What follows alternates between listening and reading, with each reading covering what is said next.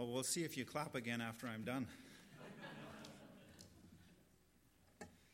It's interesting because this morning when I was going through my notes, I looked back in my calendar, and it was March 12th when I was at the Evangelical Free Church of Canada Leadership Retreat in Washington, and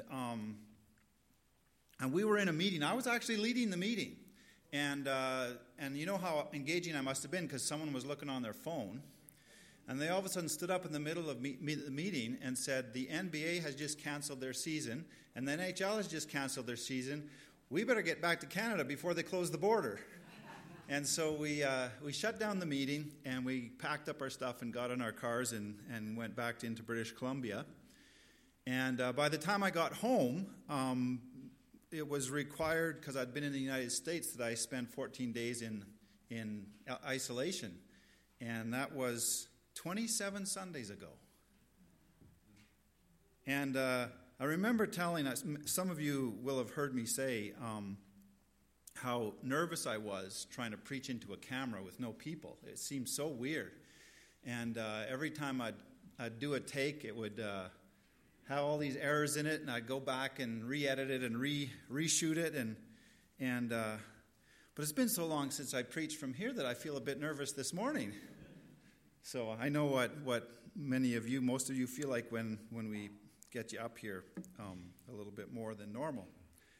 Before I get into God's Word, I want to just mention, you probably saw the announcement, but the Gideons have put out another really good resource for us, and they're in the foyer for you to pick up for free.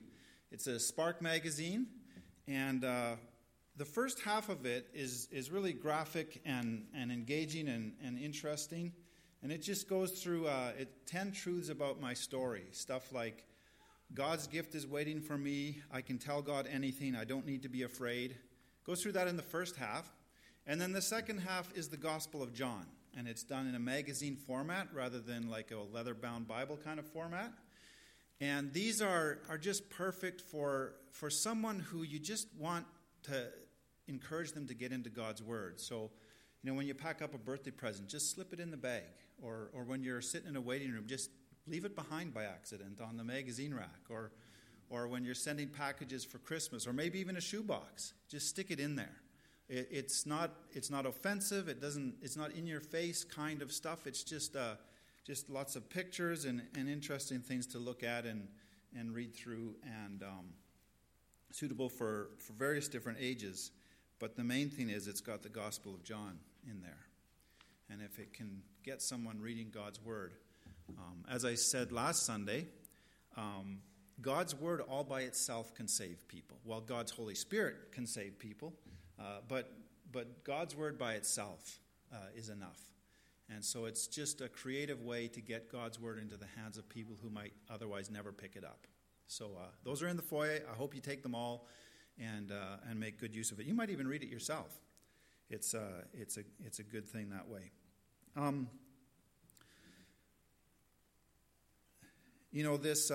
was going to mention the gift teaching as well that's coming up. Because I was in my garage, and the old motorcycle I'm trying to fix up is missing some body pieces. So I was trying to figure out how to do fiberglass to build body pieces. And so as I was trying to figure out the ratio of resin and hardener and get it mixed up right so it would harden properly, it came into my mind my high school math teacher. And I can tell you with absolute certainty, I did not like that man. So it wasn't a good memory. But the reason it came into my mind is because I was using what he taught me all these years later, figuring out the ratios of the chemicals to make the fiberglass. And I realized that if my parents hadn't forced me to go to school, and if that horrible teacher hadn't taught me something, I'd be struggling more than I was with all of that. And so our adult education program in this church is the gift, the Growing in Faith Together teaching times. It's going to be a little bit different this time. But as I go through these biblical books, I'm focused on the devotional aspect what this book has to offer in terms of your personal relationship with God. But in the prophetic books, and really all the books of the Bible, there's so much more than that. That's a very narrow focus. And so in these teachings, Michael's going to bring us some of the historical context and some of the overall, wider biblical teachings that the prophetic books bring to us. And yeah, it's a little bit of hard work to engage in that kind of stuff. But if we learn it, the day will come, like I did with my math teacher, when I think, I'm so glad I learned that. So let's engage, even though it's weird times we live in, and let's dig in together into God's Word as we are going to right now.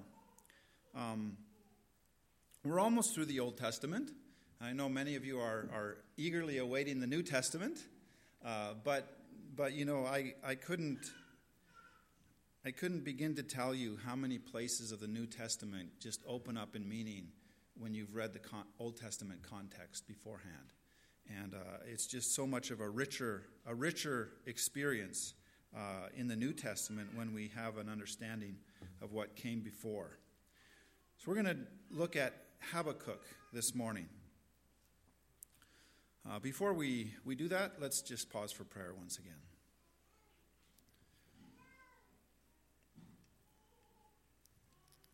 Our Heavenly Father, as we open your word this morning, give us eyes to see and ears to hear, so that we would not be the blind leading the blind, but that we would be your people following you. You are a lamp. Your word is a lamp, and we seek to open it together this morning and learn just a little bit more, a little bit better, how to live in this world in your presence. We pray in Jesus' name. Amen. Now, if you were just going to dabble in Habakkuk, I suggest Habakkuk 2, the last part of the first chapter, or the second chapter, and the last part of the third chapter. There is only 3, so if you start at the beginning, you'll probably get through pretty quick. But those are kind of the key passages, and I'm going to look at those actually in this message a little bit in a few minutes. But before I do that, I want you to try to imagine a situation. Imagine you're this woman. Now, I picked a short-haired woman with a suit on because some of you are men and some of you are women, so maybe you can all imagine. But does anyone feel frustrated?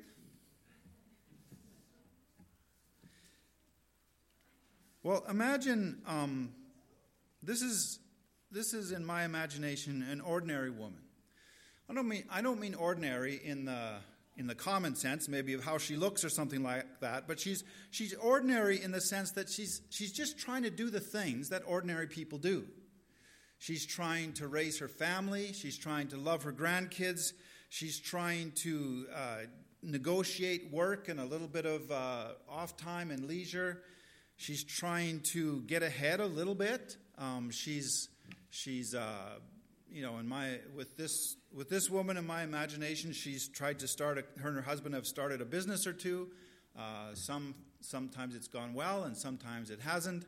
And she's looking out at the world, and she's just in a state of mind where she sees things in a particular way. And she looks out and she sees that there are many proud people who think they're awesome.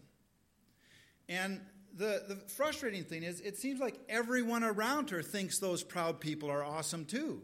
They get all the eyeballs, they get all the likes, they get all the attention. People hang on their every word. And yet when she really looks at them, she realizes that they're crooked. To be kind, they're crooked. Their personal lives are messed up. Their morality is nothing to look up to. And the way they go about the business side of things is just not a good example. They're crooked, and yet they've got all the eyeballs. They have the microphone. And it frustrates her. Then she sees another class of people. These ones are not in the spotlight. They're not the movie stars or the sports heroes, but they're wealthy people who own or control big businesses. And it seems to her, as she tries to get her business going, that these other people behind the scenes just swallow up all the opportunity. Someone has a really good idea, puts out a product, and before you know it's bought up, or someone comes out with something cheaper and not as well made, but that gets all the customers, and it's really hard to get ahead when these seemingly powerful people eat up the opportunities that are around.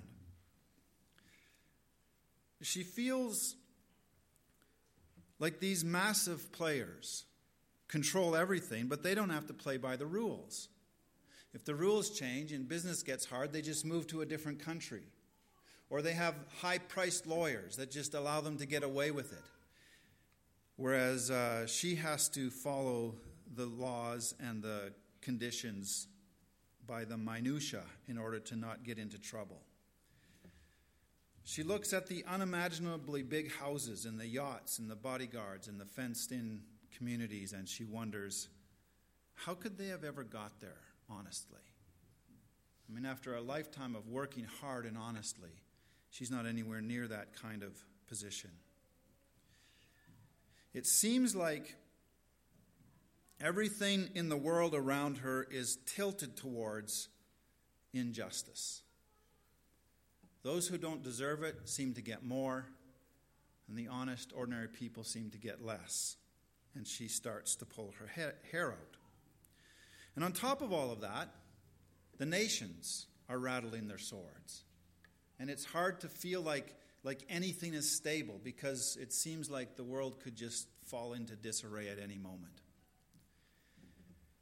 I don't know, maybe that's way outside your experience, but maybe some of those kinds of frustrations have caused you to either get gray, you can't tell me because I cut it off, but pull your hair out, frustration. Can you imagine some of those kinds of thoughts? Have you thought them? Well, you might think I'm describing a contemporary woman, but really I'm just summarizing Habakkuk's complaints to God, putting them kind of into a modern context, but it's exactly the same issues that he was complaining to God about in the book of Habakkuk. I think this is the book of all the books so far that I was the most tempted to just stand here and read the book instead of preach a message, because it seems like he's speaking to us exactly. It's not like many of the other prophetic books where there's oracles and declarations and stuff like that. It's simply a conversation between Habakkuk and his God. It's a record of his prayers and God's answers. And I think the most important part of prayer is the listening part when God answers. So it's just the prayers.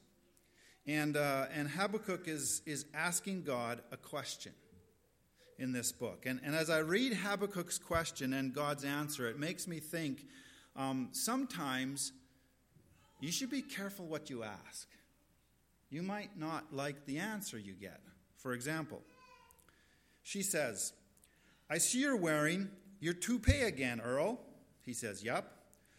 What's the point of wearing it occasionally? You're not fooling anyone. Why do you only occasionally wear control top pantyhose? Perhaps I've said too much. You got to be careful what you ask. You might not like the answer. Well, Habakkuk asks a question. The whole book revolves around this question that comes to us in the second verse, right at the beginning. How long, O Lord, must I call for help? But you do not listen. Violence is everywhere. I cry, but you do not come to save. It's an accusation, isn't it? It's a question. Now, that word violence, I think, could encompass a lot of different things. How long, O Lord, must I call for help, but you do not listen? Violence is everywhere. Injustice is everywhere. Dishonesty is everywhere. Immorality is everywhere. Basically, what he's saying is, the world is falling apart around me. Where are you, God? Why aren't you doing something about this? And I don't know if you've asked a question like that in the year 2020. I have many times. What are you doing, God? I don't like what's happening. I'm frustrated. Well, God answers, and I've summarized the answer in one sentence. In Habakkuk, God says, "It may look like chaos to you, but I've got this."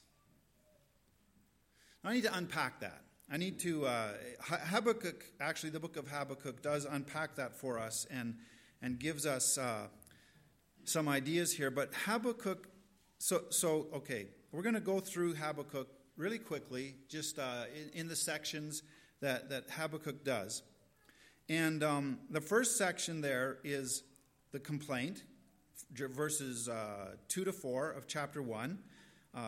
Habakkuk kind of unpacks this verse 2 a little bit in terms of the content of his complaint. And the second section in chapter 1, verse 5 to 11, is God's first answer. And God answers like this. His answer is very straightforward. Don't worry, Habakkuk. I am doing something about the violence that you're complaining about and the injustice that you're complaining about. The Babylonians have their army gathered together. They're already on the march towards you. They're going to come and wipe out all the violence you're complaining about. Well, guess what Habakkuk does in his second complaint? He says, wait a minute, God, the evil around me, it's really not that bad. I prefer it over the Babylonians. Don't bring them. That doesn't seem right. So he changes his tune quite dramatically when he sees what God's about to do. And we can read a portion of it here like this. O Lord my God, my Holy One, you who are eternal, surely you do not plan to wipe us out. That's not what I was asking for. I wanted you to save us. But Lord, our rock, you have sent these Babylonians to correct us, to punish us for our sins. Oh, yeah, I guess we have done some wrong. We deserve some punishment, but maybe not that. But you are pure and cannot stand the sight of evil. Will you wink at their treachery? Should you be silent while the wicked swallow up people more righteous than they? Oh, I know we're bad, God, but it's not nearly like the Babylonians. How can that be just? How can that be right? How can that be your answer? So Habakkuk's complaint deepens. Now, Habakkuk is more eloquent in his words than I am, and that's why I'm so glad that I can read things like this in God's Word, because it gives me words to put into my prayers. It gives me words to express my frustrations. I know, God, I was, hoping for revival in Canada, but I didn't want a virus. And so I can sympathize with Habakkuk. And I'm also encouraged by the fact that Habakkuk complains, then he doesn't like God's answer, so he complains about God's answer. And God just, as Brian pointed out to us, he just continues walking with Habakkuk.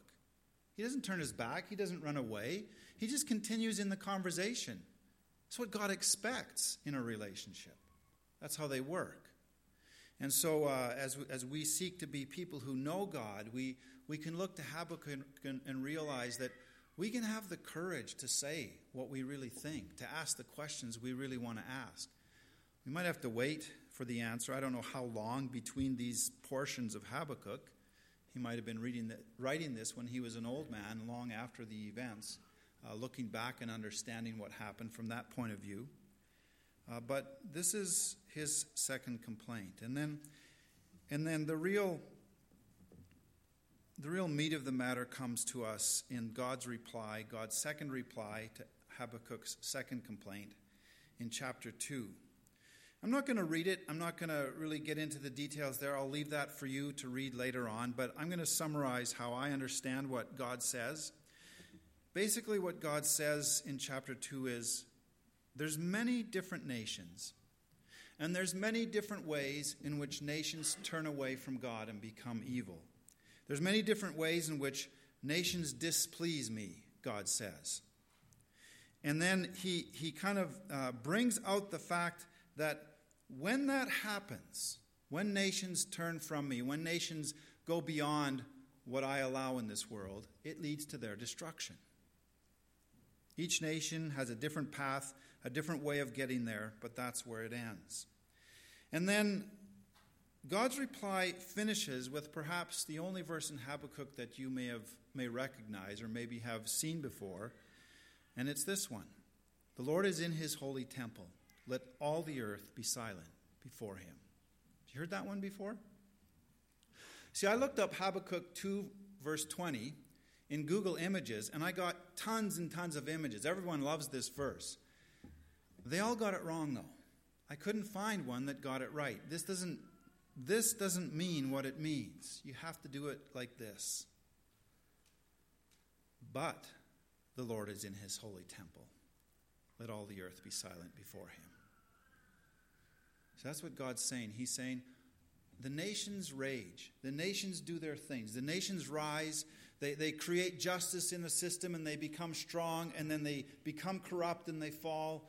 All these different scenarios, each nation different, and it all leads to their destruction. And as all of this is happening across all the world and all of history, he says, but in contrast to that, what the nations are doing, there's something else happening. What is that? The Lord is in the place where heaven and earth intersect, the temple. He hasn't just wound up the world and turned his back and let it run. He's watching. He's present. He's here. So you can just be silent. As I put it, it may look like chaos to you, but I've got this. I'm here. I'm watching. I'm in my temple. I'm engaged in the process. And he says to Habakkuk, be silent before me. Listen to me. Allow me to do what I know how to do and you don't know how to do. Be silent. Without the but, if you start the sentence with the, which Habakkuk doesn't start the sentence with, it means something a little bit different. And that's important. Despite everything that's happening in the world, in contrast to that, God is there. God is watching. God is taking it in. God is keeping accounts. Now that is expanded then, that idea is expanded then in Habakkuk's final reply.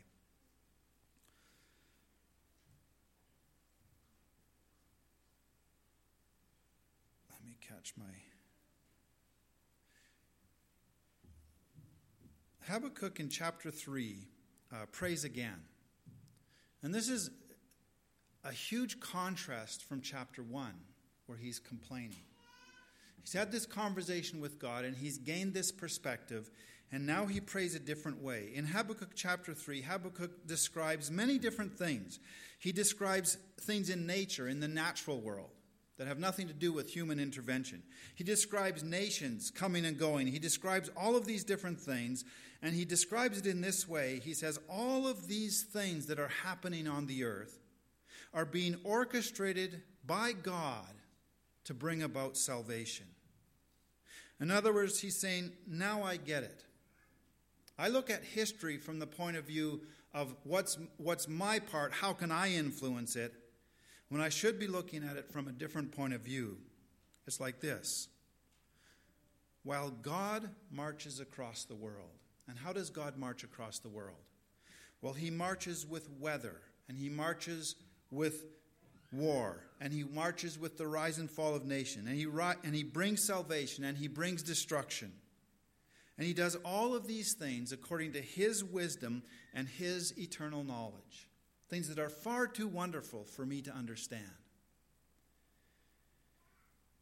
And in doing that, he is in his temple, and the earth is before him. And we're not in a position, I'm not in a position to tell God how to do it. Let all the earth, including my heart, be silent before him. Habakkuk makes it very, very practical. So we'll conclude or close with his final words. The end of the book, this is what Habakkuk says. Even though the fig trees have no blossoms, and there are no grapes on the vines, even though the olive crop fails, and the fields lie empty and barren, even though the flocks die in the fields and the cattle barns are empty. In other words, what Habakkuk is describing is the worst possible situation he can imagine. He's a farmer, and he lives in an agricultural community. What's the worst thing that can happen? This. There's no blossoms, there's no grapes, there's no olives, the fields are empty, the sheep are dead, and the cows are gone. In Habakkuk's imagination, that's as bad as it can possibly get. And he says, even though the worst possible situation, I don't know how you would imagine the worst possible situation. As bad as you think 2020 is, I doubt if this is the worst you could imagine. Not yet. Maybe it'll get there. We don't know what's going to happen tomorrow. But Habakkuk's putting forward here the worst it can get for him as a farmer. It's as bad as it gets. Remember his beginning? How long, O Lord, must I call for help, but you do not listen? Violence is everywhere. I cry, but you do not come to save. But there's still grain in the barn. There's still grapes on the vine. Maybe it wasn't as bad as I thought. And now his next verse. Okay, imagine the worst possible situation. And then this. Yet I will rejoice in the Lord. I will be joyful in the Lord, or in the God of my salvation. The sovereign Lord is my strength. He makes me as sure-footed as the deer, able to tread upon the heights. In other words, it may look like chaos to me, but I trust God. He's got it. He knows what he's doing. Let's just examine this amazing expression of faith. Joyful in the God of my salvation. Even though things get even worse than they are, as bad as I can imagine, I will still rejoice in the God of my salvation. At the beginning, he was complaining that God wasn't bringing salvation, and now he's realizing that God has a lot of complicated things in the whole world to balance out to bring salvation, and he's doing it. Might not look from my perspective like it's happening right now, but God's doing it. I trust him. It's an expression of faith. It's an expression that says, though I don't see it in its fullness right now, I believe that God is doing it. I'm going to rejoice. I'll be joyful because God is bringing about salvation.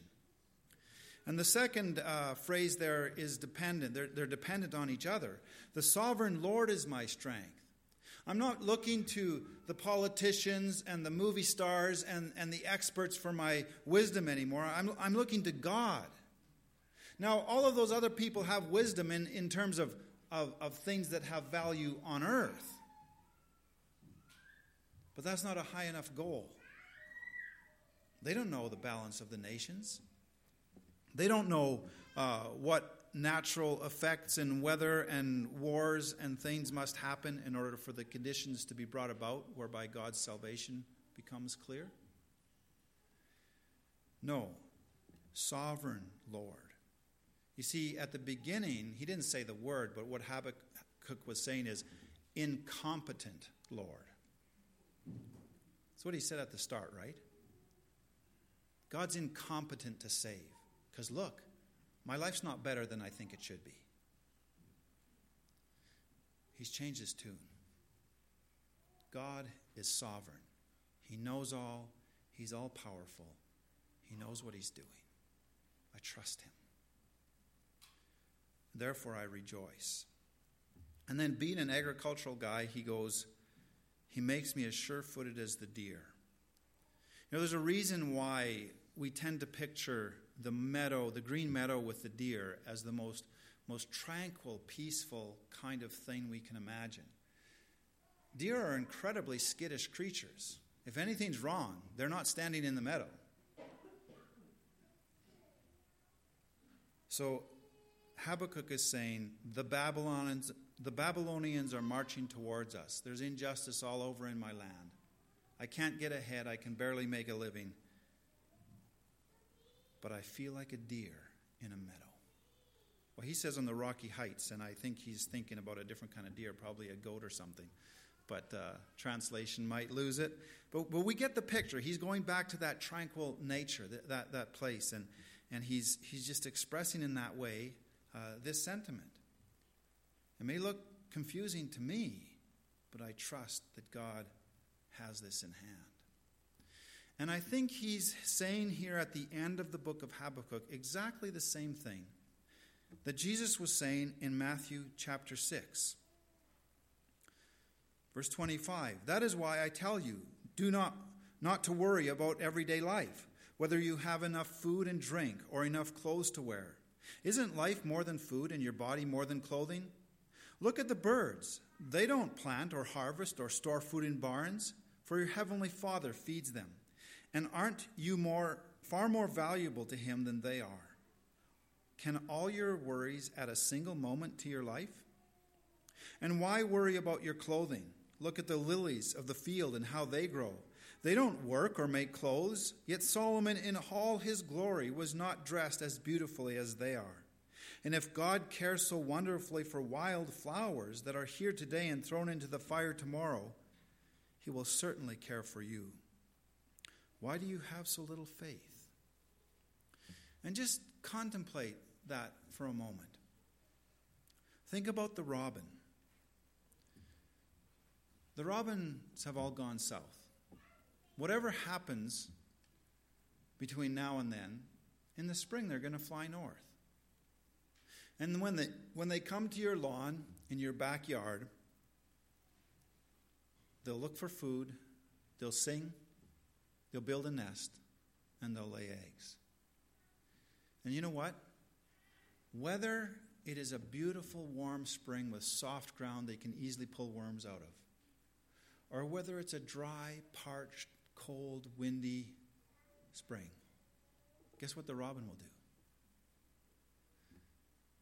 He'll sing to his lover, he'll build a nest, she'll lay eggs, she'll sit on them, and she'll feed them. If the magpie comes and steals her eggs, what does the robin do? Builds another nest, lays some more eggs, sings a song, sits on the eggs, incubates them, and feeds the hatchlings. It doesn't matter what's happening in the world around her. She does what God has given her to do. And think of the lilies. If it's a beautiful warm spring with fresh rains and moist ground, the lily has no trouble pushing its shoot out through the ground in the spring. And it grows 3 or 4 feet tall and has 10 beautiful flowers. If it's a dry, parched, hard-packed ground kind of spring, it's a lot more effort. But you know what the lily does? It still pushes its shoot up through the ground. Maybe it only grows 4 inches and has 2 flowers that year. But it just keeps on doing what God has given it to do. Maybe our church has less flowers this year than last year. Maybe. Doesn't change what we're supposed to do. Maybe the political situation goes crazy and we all disagree on how we should respond to coronavirus. It doesn't matter. That's just the weather. We still do what God's children have been called to do. We raise our families. We love our neighbors. We seek God's word. We live in mercy and grace. And we become Jesus Christ's expression on this earth. It doesn't matter. It doesn't matter what happens in politics. It doesn't matter what happens in Hollywood. It doesn't matter what happens in the hospital. It doesn't matter if it gets worse. It doesn't matter if it gets better. We do what the robin does. We do what the lily does. We do the things that God has given us to do. They don't change. We pray for one another. We disciple one another. We open the word. We love. We forgive. Maybe we do it with a mask on. Next year we maybe don't. But we just do it. We just find a way. The lily finds a way to get up through the parched ground and make at least one flower. Incredibly determined to do what God gave it to do. Why should we be any different?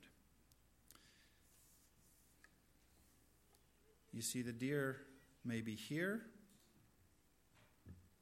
or here. What does it do? Finds a soft spot, has a fawn, hides it in the underbrush, goes looking for food and water, comes back, protects it from the coyotes. Doesn't matter if it's a dry year or a wet year. It does what God gave it to do. And that's what Habakkuk is saying here when he says, imagine the worst possible situation. There's no crop, there's no income, everything has gone bad. Yet I will rejoice in the Lord and be joyful in the God of my salvation. I'll keep on doing what he's given me to do. The Lord is in his holy temple. Let all the earth be silent before him.